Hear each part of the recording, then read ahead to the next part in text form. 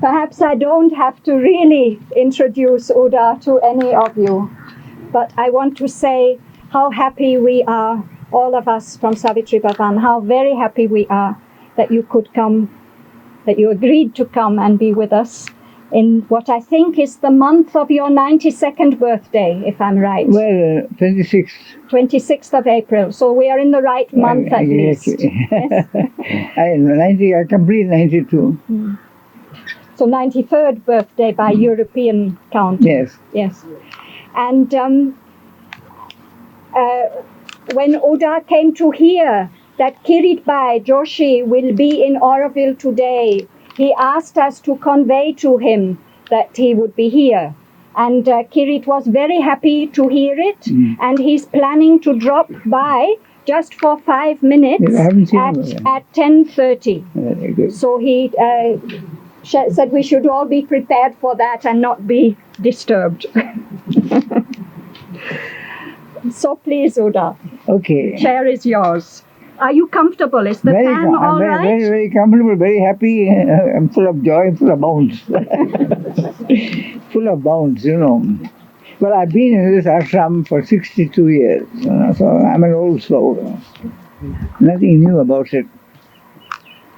But I'll go back to the very early days of the ashram, even before I heard the name of Savitri. Mother used to give me a rose every morning. She used to put a rose in my ear, but I still have it.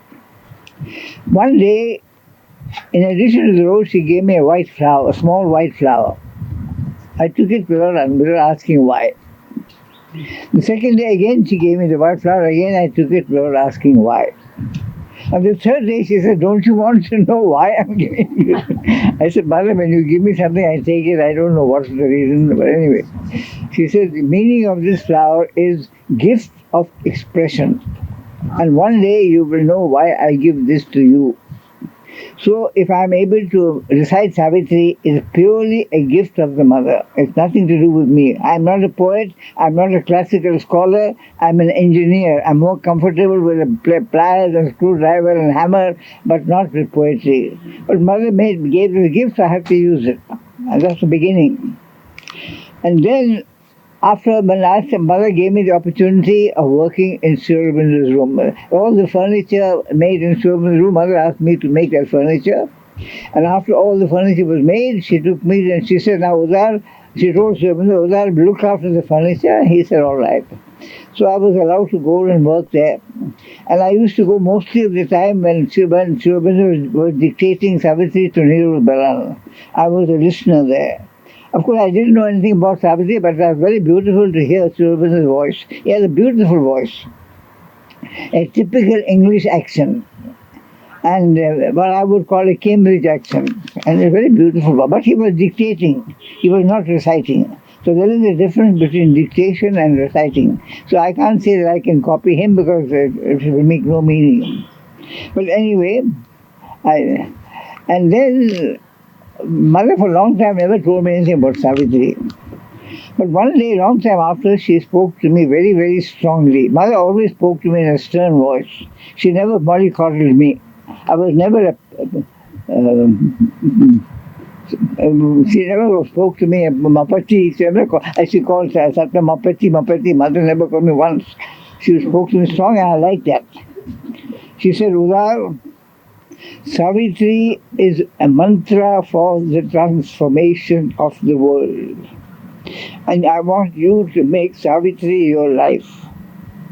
That's all. And from that day, I got involved in Savitri, completely involved in it. I'm completely involved in Savitri. So I'm coming here as part of my life and to talk to you about Savitri. Now, the first thing I would suggest, as we start, I've made a program. I don't know how far I'll be able to follow it. But we start with the very early part of Savitri, where Sri Aurobindo gives the whole an idea of what is going to come. He starts this: "Thus will the masked transcendent mount his throne, when darkness deepens, strangling the earth's breast, and man's corporeal mind is the only lamp, as a thief's in the night shall be the covered tread of one who steps unseen into his house. A voice ill heard shall speak, the soul obey. A power into mind's inner chamber steal. A charm and sweetness open life's closed doors, and beauty conquer a resisting world. The truth light capture nature by surprise. A stealth of God compel the heart to bliss, and earth grow unexpectedly divine. In matter shall be lit the spirit's glow, in body and body kindle the sacred birth.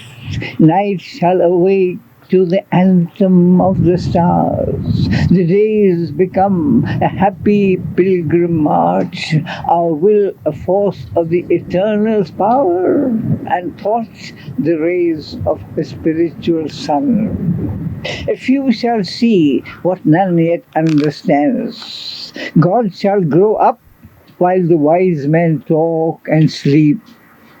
For man shall not know the coming till its hour, and belief shall be not till the work is done.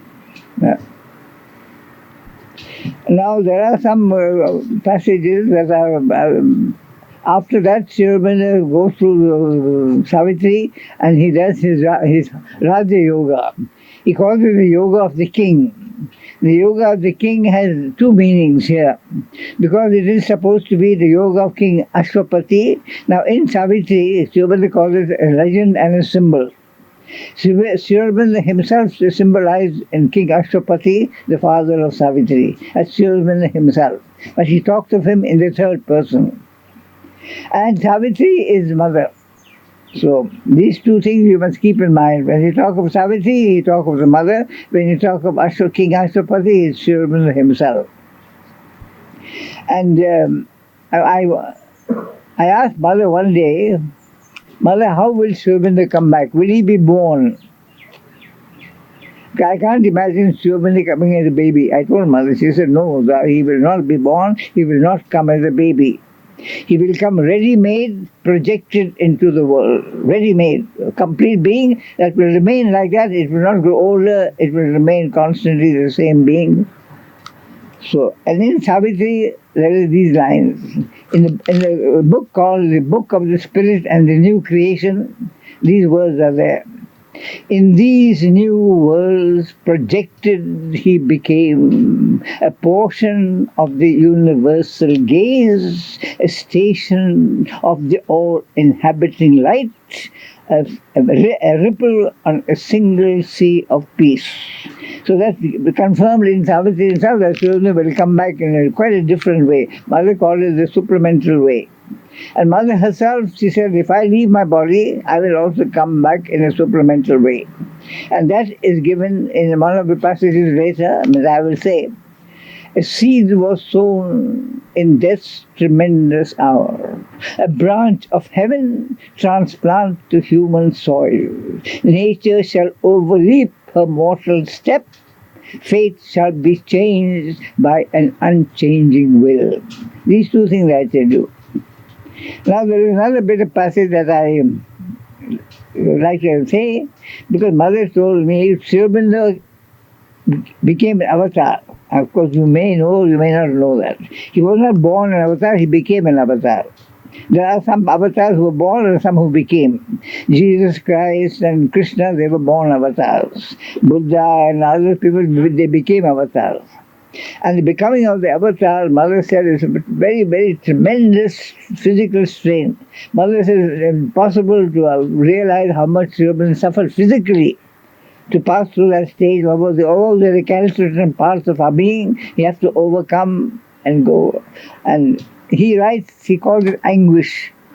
He says, in anguish we labor, that from us may rise a larger seeing man with nobler heart, a golden vessel of the incarnate truth, the executor of the divine attempts, equipped to wear the earthly body of God, communicant and prophet and lover and king.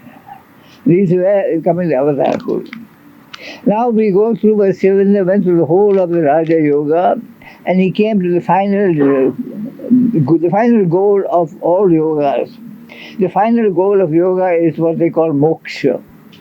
Moksha is when you realize the self of your being, a self, and when you realize the self and the divine are same, so it's a merging, the union of the divine of the self. And that is the end of all endeavor. Once you come to God, you see you don't need to go anymore. And up to now, that has been the goal of all. I would even say even true religions have the goal of going to God. And once you go to God, you don't need anything else. And up to now, that has been the accepted goal. It's only for the first time in the history of the world somebody has said it is not enough. And that is Sri Aurobindo. It is not enough to go to God. You must bring that God down here on this earth and make him work here, not way up in heaven. This is Sri Aurobindo, that's what I like about him. I really wonderful. You must bring God and make him work here, not go to some heaven. And he calls that an escape. And these are the lines. O soul, it is too early to rejoice. Thou hast reached the boundless silence of the self. Thou hast leaped into a glad divine abyss. But where hast thou thrown self's mission and self's power? On what dead bank on the eternal's road? One was within thee who was self and world. What hast thou done for his purpose in the stars? Escape brings not the victory and the crown. Something thou camest to do from the unknown. But nothing is finished and the world goes on, because only half God's cosmic work is done. Only the everlasting No has neared and stared into thy eyes and killed thy heart. But where is the lover's everlasting yes? And immortality in the secret heart, the voice that chants to the Creator fire, the symbol Om, the great ascending word, the bridge between the rapture and the calm, the passion and the beauty of the bride, this chamber where the glorious enemies kiss, the smile that saves, the golden peak of things. This too is truth at the mystic fount of life. A black veil has been lifted, we have seen the mighty shadow of the omniscient Lord. But who has lifted up the veil of light? And who has seen the body of the King?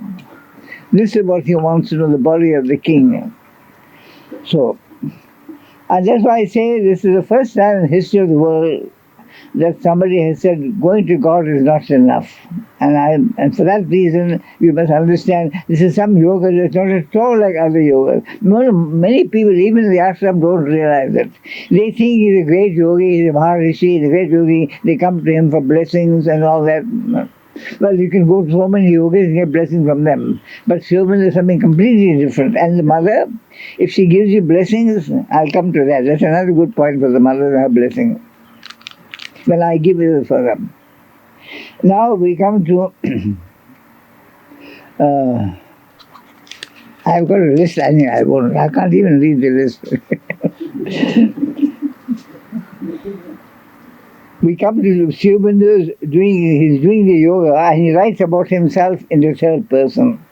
He calls himself the son of strength. O son of strength, who climbest creation's peaks, no soul is thy companion in the light. Alone thou standest at the eternal doors. What thou hast won is thine, but ask no more. O spirit, aspiring in an ignorant frame, O voice risen from the inconscious world, how shalt thou speak for men whose hearts are dumb? Make purblind earth the soul's seer vision's home, or lighten the burden of the senseless globe? I am the mystery beyond reach of mind. I am the goal of the travail of the suns. My fire and sweetness are the cause of life, but too immense my danger and my joy. Awake not the immeasurable descent. Speak not my secret name to hostile time. Man is too weak to bear the infinite's weight. Truth born too soon may break the imperfect earth. Leave the all-seeing power to hew its way. In thy single vast achievement, reign apart, helping the world with thy great lonely days. I tell you, this great lonely days is something that touches me very well. Because I used to be working in Shirpan's room, as I told you, and I used to be seeing him. Of course, sometimes he would be dictating Savitri, but at other times he would just be sitting there looking into eternity, just like that. And that word, great lonely days. It brings me back a picture of him just sitting and looking. Nothing, there's not a movement, nothing. And it's a wonderful sight. And there is another line in Savitri, lonely his days and splendid like the sun. That is the picture of Sri Aurobindo to me. Well, now we come to this question of how man came on earth. Of course, the scientists, they say man evolved out of the ape. Sri Aurobindo does not accept that. The ape certainly went to a certain extent, but there was not a change from ape to man. Man came completely differently. And he describes it here. A lightning from the heights that think and plan, plowing the air of life with vanishing trails. Man, soul awake in the unconscious world, aspires in vain to change the cosmic dream. Arrived from some half-luminous beyond, he is a stranger in the mindless vast, a traveller in his oft-shifting home. Amid the tread of many infinitudes, he has pitched a tent of life in desert space. Heaven's fixed regard beholds him from above. In the house of nature, a perturbing guest, a voyager to thoughts and constant shores, a voyager to unknown and beautiful powers, a nomad of the far mysterious light, in the wild ways, a little spark of God. That is man. Completely different, completely come down. He has not come from the ape. So these are the things that you must understand from Savitri. All these things are given in Savitri. Then we come to oh yes, then we come to the end of that Sun of Strength. Adept. This is the end of it. It's very long, so I can't give you the whole long thing because it's too much. I have to cut short the person. Adept of the adept of the self-seeing, unfading line. Let not the light to die the ages bore. Help still humanity's bound and suffering life. Obey thy spirit's wide, omnipotent urge. A witness on the heights that think and plan, plowing the air of life with vanishing trails. Compassionate from eternal calm, and soul desire the troubled seed of things. Ascend to thy high self, create, endure. Cease not from knowledge, let thy toil be vast. No more in earthly limits spend thy force. Equal thy work with long unending times. Traveller upon the bare eternal heights, tread still the difficult and dateless path, joining the circles with its austere curve measured for man by the initial gods. My light shall be in thee, my strength thy force. Let not the impatient Titan drive thy heart. Ask not the imperfect fruits, the partial prize. Only one boon to greaten thy spirit demand. Only one joy to raise thy kind desire.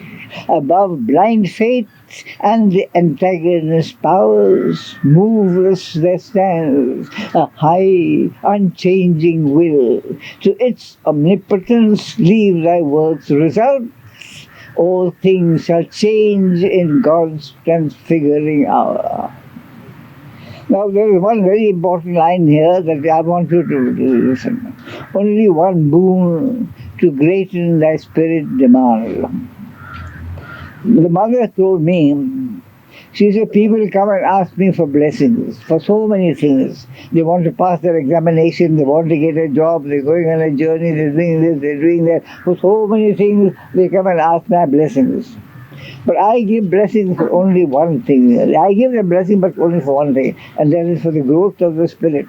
To greaten thy spirit demand. That's the only thing that interests me in anybody is the growth of the spirit.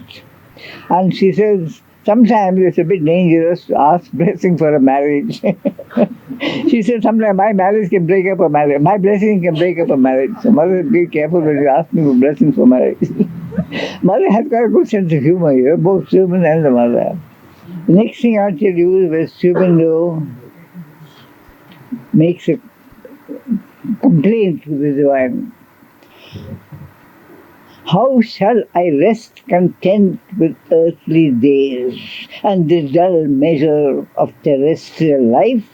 I who have seen behind the cosmic veil the glory and the beauty of thy face. Hard is the doom to which thou bindest thy sons. How long shall our spirits battle with the nights and bear defeats and the brute yoke of death? We who are vessels of a deathless force and builders of the Godhead of the race? Or if it is thy work I do below, amid the error and waste of human life, in the vague light of man's half-conscious mind, why breaks not in some distant gleam of thee? Ever the centuries and millenniums pass, where in the greyness is thy coming's ray? Where is the thunder of thy victory's wings? Only we hear the feet of passing gods. That's all. Very, very sad end. All come and they say and go. Krishna came, Christ came, Jesus came, oh, everybody came, and they say sometime and they go away. Nobody stays on forever. And Suman come and mother has come, they've gone. We want somebody who can come and stay here. That's what we need. So this is the cry. And then it be answered. O strong forerunner, I have heard thy cry. One shall descend and break the iron law, change nature's doom by the lone spirit's power.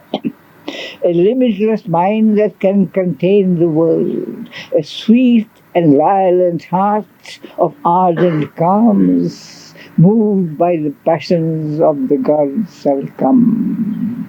All mights and greatnesses shall join in her, beauty shall walk celestial on the earth, delight shall sleep in the cloud net of her hair, and in her body, as on its homing tree, immortal love shall beat his glorious wings. A music of griefless charms shall weave her a music of griefless things shall weave her charms. The harps of the perfect shall attune her voice. Her lips shall be the honeycombs of God. Her limbs his golden jars of ecstasy. Her breasts the rapture flowers of paradise. She shall bear wisdom in her voiceless bosom. Strength shall be with her like a conqueror's sword, and from her eyes the eternal bliss ablaze. A seed shall be sown in death's tremendous hour. A branch of heaven transplant the human soil. Nature shall overleap her mortal step. Fate shall be changed by an unchanging will. That's that. Oh yes, this is very important. Overpowered were the leaden formulas of the mind. Overpassed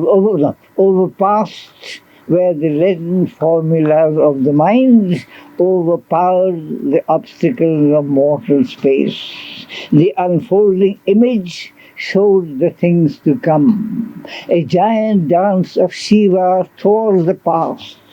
There was a thunder as of worlds that fall. Earth was overrun with fire, and the roar of death clamoring to slay a world his hunger had made. There was a thunder of destruction's wings. The Titan's battle cry was in my ears. Alarm and rumor shook the armored lights. I saw the omnipotent's flaming pioneers over the heavenly verge which turns towards life come crowding down the amber stairs of birth. Forerunners of a divine multitude, out of the paths of the morning star, they came into the little room of mortal life. I saw them cross the twilight of an age, the sun-eyed children of a marvelous dawn, the great creators with wide brows of calm, the massive barrier breakers of the world, and wrestlers with destiny in the wrists of will, the laborers in the quarries of the gods, the messengers of the incommunicable, the architects of immortality. Into the fallen human sphere they came, faces that wore the immortal's glory still, voices that commune still with the voice of God, bodies made beautiful by the Spirit's light, carrying the magic word, the mystic fire, carrying the Dionysian cup of joy, approaching eyes of a diviner man, lips chanting an unknown anthem of the soul, feet echoing in the corridors of time. High priests of wisdom, sweetness, might, and bliss, discoverers of beauty's sunlit ways, and swimmers of love's laughing, fiery floods, and dancers within rapture's golden doors. Their tread one day shall change the suffering earth and justify the light on nature's face. How much do we really appreciate the light that we get, especially in this country of India? What a beautiful light we get, we take it for granted. What have we done to deserve that wonderful gift? Has anybody ever stopped to think of it? And so these people are going to justify the light that comes to us. These are the people, Mother told me, there are thousands of people who have great evolved souls who have deliberately stopped from coming down and taking birth. They are waiting for the time to come down. And now they have started coming down, she told me. So that's why I gave you this message, because these great souls are beginning to come. And I've had some, Mother asked me to inform certain people, I've had some results, because I can't say I've had very wonderful things, but there are some indications of it. But the more important thing is to know what Sriman has said in Savitri. Now I'll come to O living power of the incarnate world, all that the Spirit has dreamed, thou canst create. Now I'll come to O living power of the incarnate world, all that the Spirit has dreamed, thou canst create. Thou art the force by which I build the worlds. Thou art my vision and my will and voice. But knowledge too is thine. The world plan thou knowest. and the tardy process of the pace of time. In the impetuous drive of thy heart of flame, in thy passion to deliver man and earth, indignant at the impediments of time and the slow evolution's sluggard steps, lead not the spirit in an ignorant world to dare too soon the adventure of delight, pushing the bound and slumbering God in man, awakened mid the ineffable silences into endless vistas of the unknown and unseen, across the last confines of limiting mind and the superconscious perilous borderline into the danger of the infinite. But if thou wilt not wait for time and God, do then thy work, and force thy will on fate. As I have taken from thee my load of nights, and taken from thee my twilight's doubts and dreams, so now I take my light of utter day. These are my symbol kingdoms, but not here can the great choice be made that alters fate or utters the sanction of the voice supreme. Arise upon a ladder of greater worlds to the infinity where no world can be, but not in the wide air where a greater life unfolds its mystery and its miracle, and not on the luminous peak of summit mind or in the hold where subtle matter spirit shines in its light of shimmering secrecies, can there be heard the eternal firm commands that joins the head of destiny to its base. Who are the powers that hold the ends of time? Spirit foresees, matter unfolds its thought. The dumb executor of God's decrees, omitting no iota and no dot, agent unquestioning in conscience stark, evolving inevitably a charged content, intention of its work in space and time, in animate beings and in inanimate things, immutably it fulfills its ordered task. It cancels not a tittle of things done. Unswerving from the oracular command, it alters not the steps of the unseen. If thou must indeed deliver man and earth on the spiritual heights, look down on life, discover the truth of God and man and world, then do thy task, knowing and seeing all.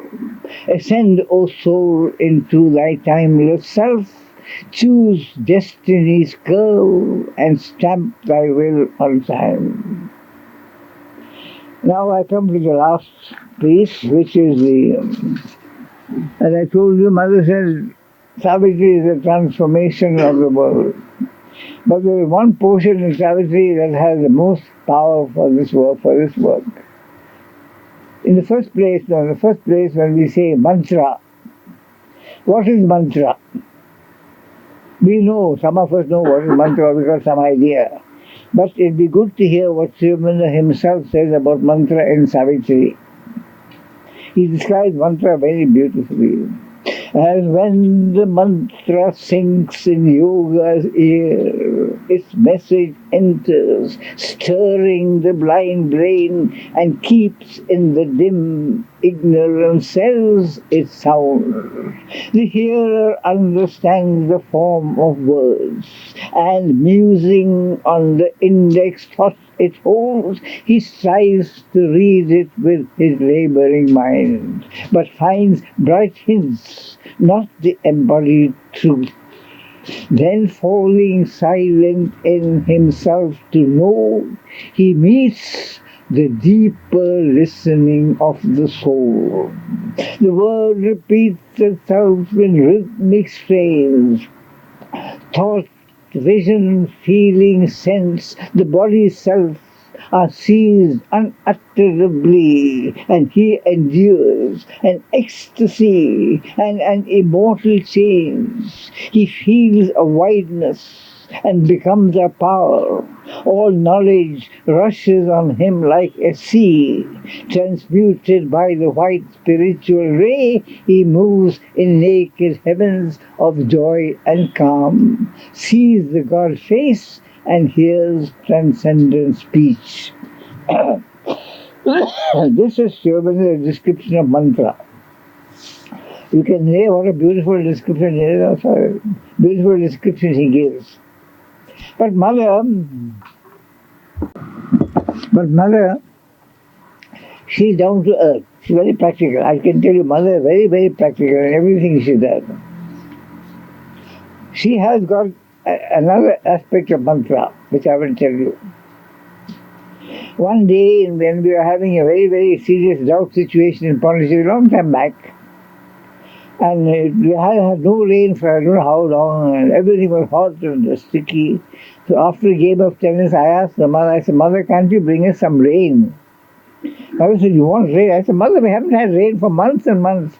Oh, Mother said, I didn't know. I thought she said, come, we go. So we went to the playground. She brought a stick and she made a kind of occult pattern she drew on the ground. And the playground was not yet open to all of us, but there were 6 of us there. So she said, I want 6 of you to link your hands and to walk around the symbol and to recite a mantra. I asked Mother, what mantra? Mother said, it doesn't matter what the mantra is, but it must be given to you by your guru. I give you a mantra. We want rain, give us rain. Very simple mantra. Mother doesn't go all on the heights. So we went, we want rain, give us rain, and within half an hour we got rain. The mantra worked. I don't know where the clouds came from. Oh, the clouds came, the rain came. And it actually worked. So that's mother's view of mantra. And then there's another point, about a few years back, again there was another very bad, after mother had left of course, a bad drought situation in South India. And the government tried everything, they didn't succeed. So they thought also of the mantra. So they arranged a very big yagna, a kind of a sacrifice on the bed of a dry lake. They called all the Shankaracharyas and all around, and they lit a big fire, and they had big puja, and they recited all kinds of mantras for 3 days, and nothing happened. Nothing happened, no rain, nothing came. Why? The question is, why didn't they come? Those people, they know what are the good mantras. But there we come to the point that Mother says, the mantra must be given to you by your guru. That is the most important point of mantra. And for me, Mother has given me the mantra of Savitri. So if anything is going to work, I've got to work it. That's part of my job, I don't know. I'm telling you this because that's why I say, that's why I've entered. I'm not a poet, I'm nothing, but Mother has made me take up the Savitri, and so I'm telling all these things. And I've come here to share that with you, and I'm happy to hear you all listening. Can you understand what I say clearly? Is my English all right? I don't know. I can't hear myself. But anyway, I come to the last thing now. I start with when Savitri makes a prayer to the divine, to the Lord.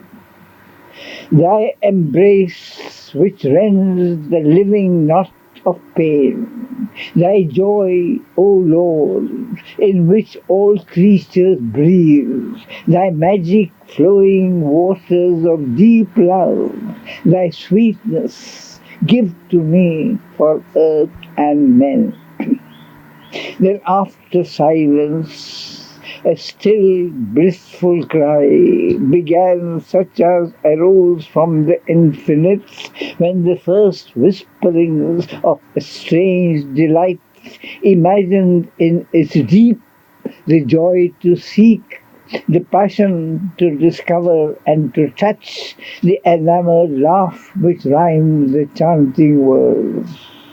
O beautiful body of the incarnate Word, thy thoughts are mine, I have spoken with thy voice.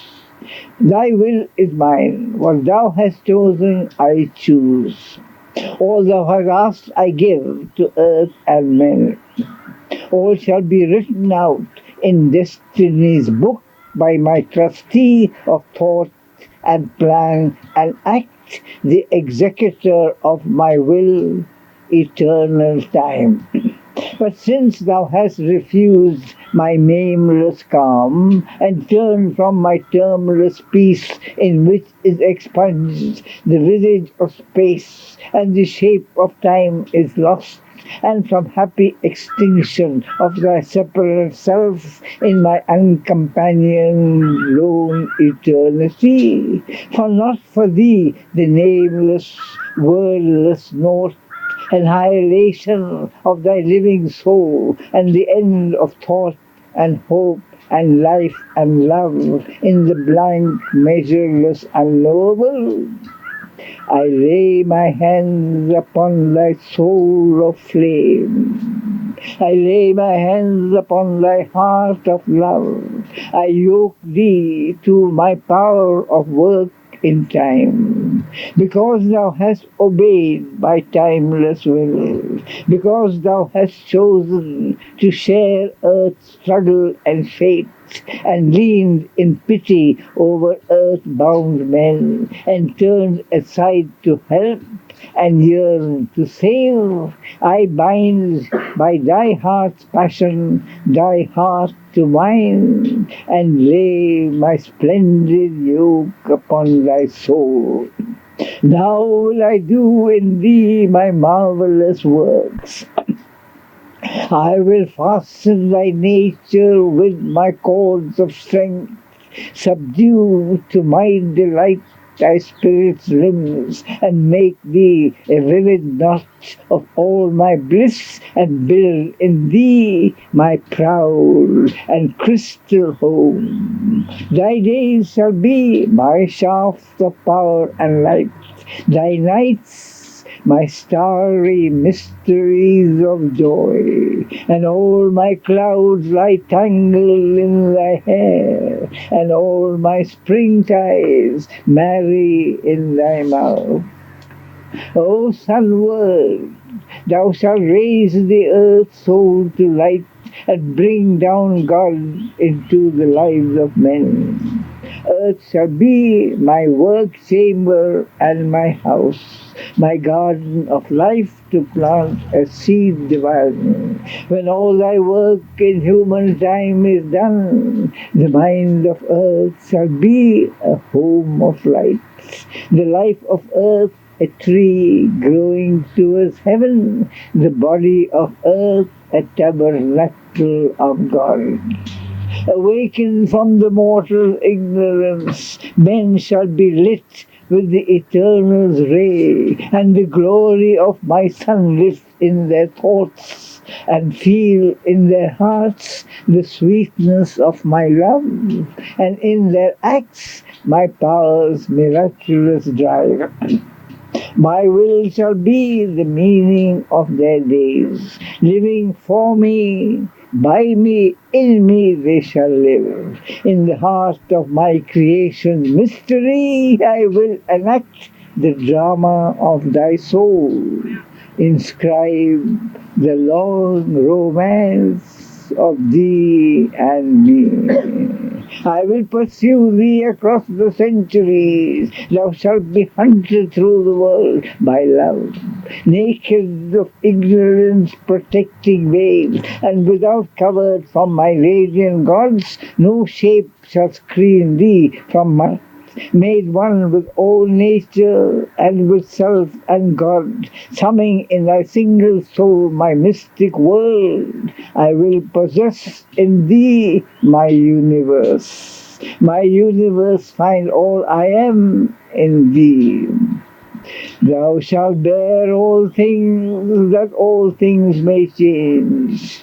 Thou shalt fill all with my splendor and my bliss. Thou shalt meet all with thy transmuting soul.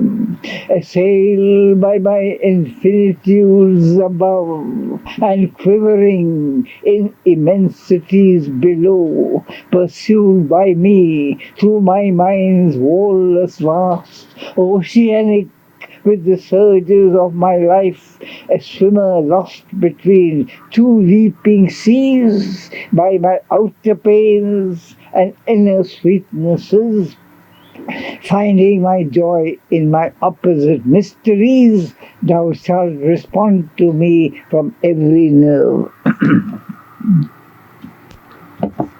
A vision shall compel thy coursing breath. Thy heart shall drive thee on the wheel of works. Thy mind shall urge thee through the core of flames. Thou shalt know me in the rolling of the spheres and cross me in the atoms of the world. The wheeling forces of the universe shall cry to thee the summons of my name. Delight shall drop down from my nectarous moon. My fragrance seize thee in the jasmine snare. My eyes shall look upon thee from the sun. Mirror of nature's secret spirit made, thou shalt reflect my hidden heart of joy. Thou shalt drink down my beauty unalloyed in my pure lotus cup of starry brim.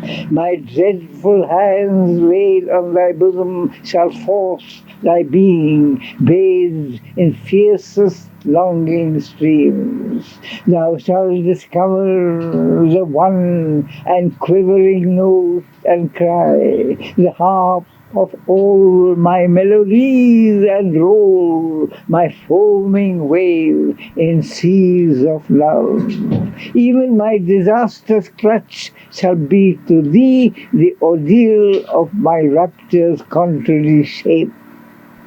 In pain self shall smile on thee my secret face. Thou shalt bear my ruthless beauty unabridged amidst the world's intolerable wrongs. Trampled by the violent misdeeds of time, cry out to the ecstasy of my rapture's touch. All beings shall be to thee my emissaries, drawn to me on the bosom of thy friends, compelled to meet me in the enemy's eyes. My creatures shall demand me from thy heart.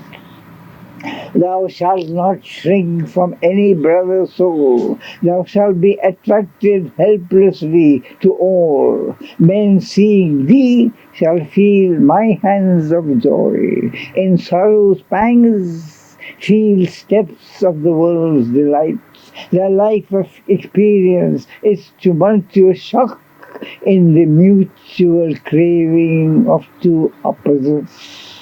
Hearts touched by thy love shall answer to my call. Discover the ancient music of the spheres in the revealing accents of thy voice, and nearer draw to me because thou art.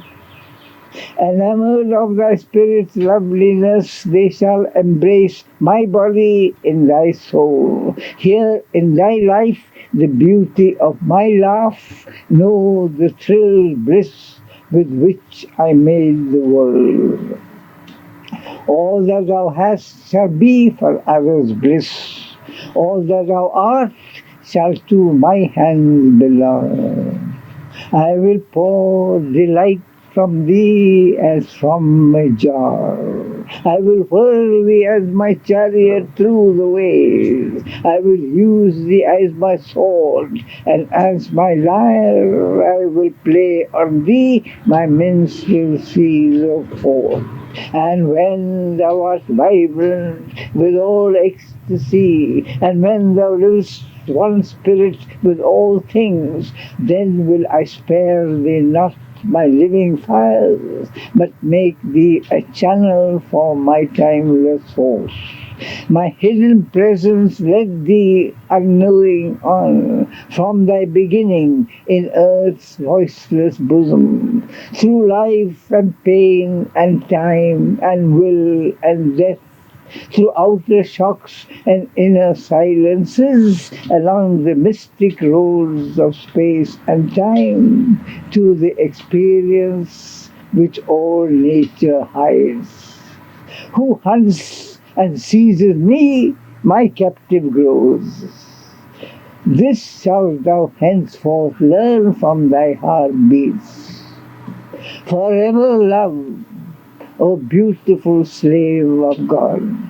O lasso of my rapture's widening noose, become my cord of universal love. The spirit ensnared by thee, forced to delight of creation's oneness, sweet and fathomless, compelled to embrace my myriad unities and all my endless forms and divine soul. O mind, grow full of the eternal peace. O world, cry out the immortal litany. Build is the golden shower, the flame child born. About the mother, yes. I said how the mother will come back. I gave you that. A seed shall be sown in death's tremendous hour. But that mother has passed through that hour. A seed has been sown where? Not on earth, in heaven. I'm explaining to you. Yes, a seed shall be sown in heaven, not on earth. From that seed they will grow a tree. From that tree they will cut a branch and bring it ready-made. A branch from heaven transplanted in a woman's soil. So normally you have to put a seed in earth and it grows and become a man. Yes. But this seed will be in heaven, a tree will ready cut the branch and put it on earthly soil. That's what it's a poetic way of saying that mother will come ready prepared. Not Lakshmi Aurobindo. Both Srivinda and the mother. Yes. Srivinda, as I gave you, Yes, in these yes. new worlds Yes. projected, he became a portion of the universal gaze, a station of the all-inhabiting light, Yes. a ripple on a single sea of peace. This is the house of the spirit and the new creation. He says very clearly he'll come into the new creation projected. Yes. That's Srivinda. And for mother I gave you the things. Both of them will come back. But I tell you, I asked mother, I'll tell you something before, actually I might go, but in any case you can hear that. You see, Srivinda expected to have wonderful people follow him, great nympholepts of the ecstasy and the play, all kinds of people. But I look around, I can't find anybody. What wonderful things he told us. I look to see where I can find anybody coming anywhere near that. I can't find it. So I asked the mother, I said, Mother, Srivinda has spoken such wonderful people coming. I said, I can't, can you show me one? The French gesture. She made faster, comme ça. So mother can't find, I can't find. Who's going to do the work? I'm a very practical man. No? I don't believe in the seventh heaven. I come down to earth. And mother knows that. Yes. I asked her, who's going to do the work? Yes. She kept quiet. I said, Mother, you have to come and do it yourself. I fight with her. I'm not a quiet man. I'm a man who fights. And she likes that. Yes. Anyway, so I asked her to come. Then I told her, I said, Mother, yes, you will come back in a new form, in supplementary form. But God knows when that will happen. I don't know. It's far away. But in the meantime, we need you here where the earth is in a very terrible condition. Yes. See? I said, we need you here. Will you come? I asked her. He said, if I'm called. Ah. I said, Mother, I'm ready to call you anytime. She said, yes, Udar, I know you're always there waiting to call me. But humanity must come. She put conditions. It must be at the right time and the right place. Now, I understand that. If mother comes down, it must be made in such a way that nobody can deny. If you call her here and these few people say, oh, these horrible people are mad. If somebody comes, they call her the mother. That's what people will say. It must come, the whole world must know mother coming down. That's right. It must be a complete. So at that moment, I'm ready to call her. And mother has told me, you call me, I'll come. I'm waiting to call her. She asked me to call her. So are you going to call? Huh? Are you going to call? I'm waiting for the time. Let the you're time waiting come. for I'm waiting for the coming out. Nobody can. I can't find him. I thought I may do call her today. I thought it may happen because that's the last word. Built is the golden tower, the flame child ball. That's the last word of the mantra. And on that word, she must respond. She didn't respond today. I don't know. May she come. I have no idea when she'll come. But that's our dream with Savitri. Tell me what I can't hear. Come closer. Our dream with Savitri Bhavan, that there would be such an atmosphere and such a receptivity. But I thought something of very that. special can come. No? But I thought I'd bring her down today. Perhaps something has Just come. before your birthday. Perhaps I something try, has my dear come. girl. Listen, I can't do. I can only try. So whenever I go, I call mother. If she comes, she comes. If she doesn't come, I'll come pay. We will wait. Huh? We can't be ready yet, it means. Well, anyway, I don't know. I've come. I did what I could. I think I couldn't do anything more than that. And I'm happy when I recite Savitri. I'm very happy. I don't need anything. I don't need any thanks. I don't need any gifts. I don't need. You give me enough happiness to be able to recite Savitri. That's all. Cold water. I gave mother a verse. Cold water is the best of drinks, so the temperance poets sing. But who am I that I should have this very best of things? Let princes revel at the brooks, and dukes enjoy their cup of tea. But whiskey, wine, or even beer is good enough for me.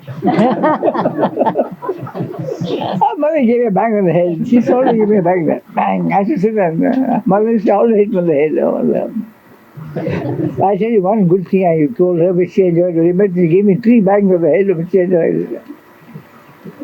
Eat more fruit. Eat more fruit.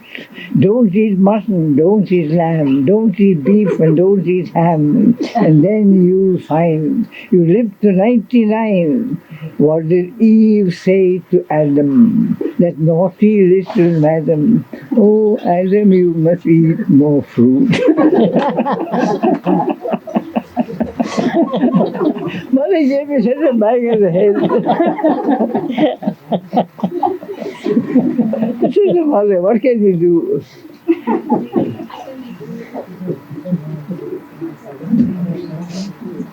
Oh, we had lots of fun, mother. I'll tell you one thing mother told me. She said when she was in France as a little girl, she had heard that India is a land of storytellers. There used to be people going around from village to village telling stories of Mahabharata, Ramayana and all that in the olden days. And that reputation had gone to Europe. And mother said, I like stories very much. I always had a great wish to come to India to hear stories. But when I finally came here, I found nothing. There was nobody to tell me any story. I was wondering, why, how India got such a reputation? But then, Udar, after I met you, then I understood. Oh, mother gave me a big compliment. I could say that. So, okay, bye.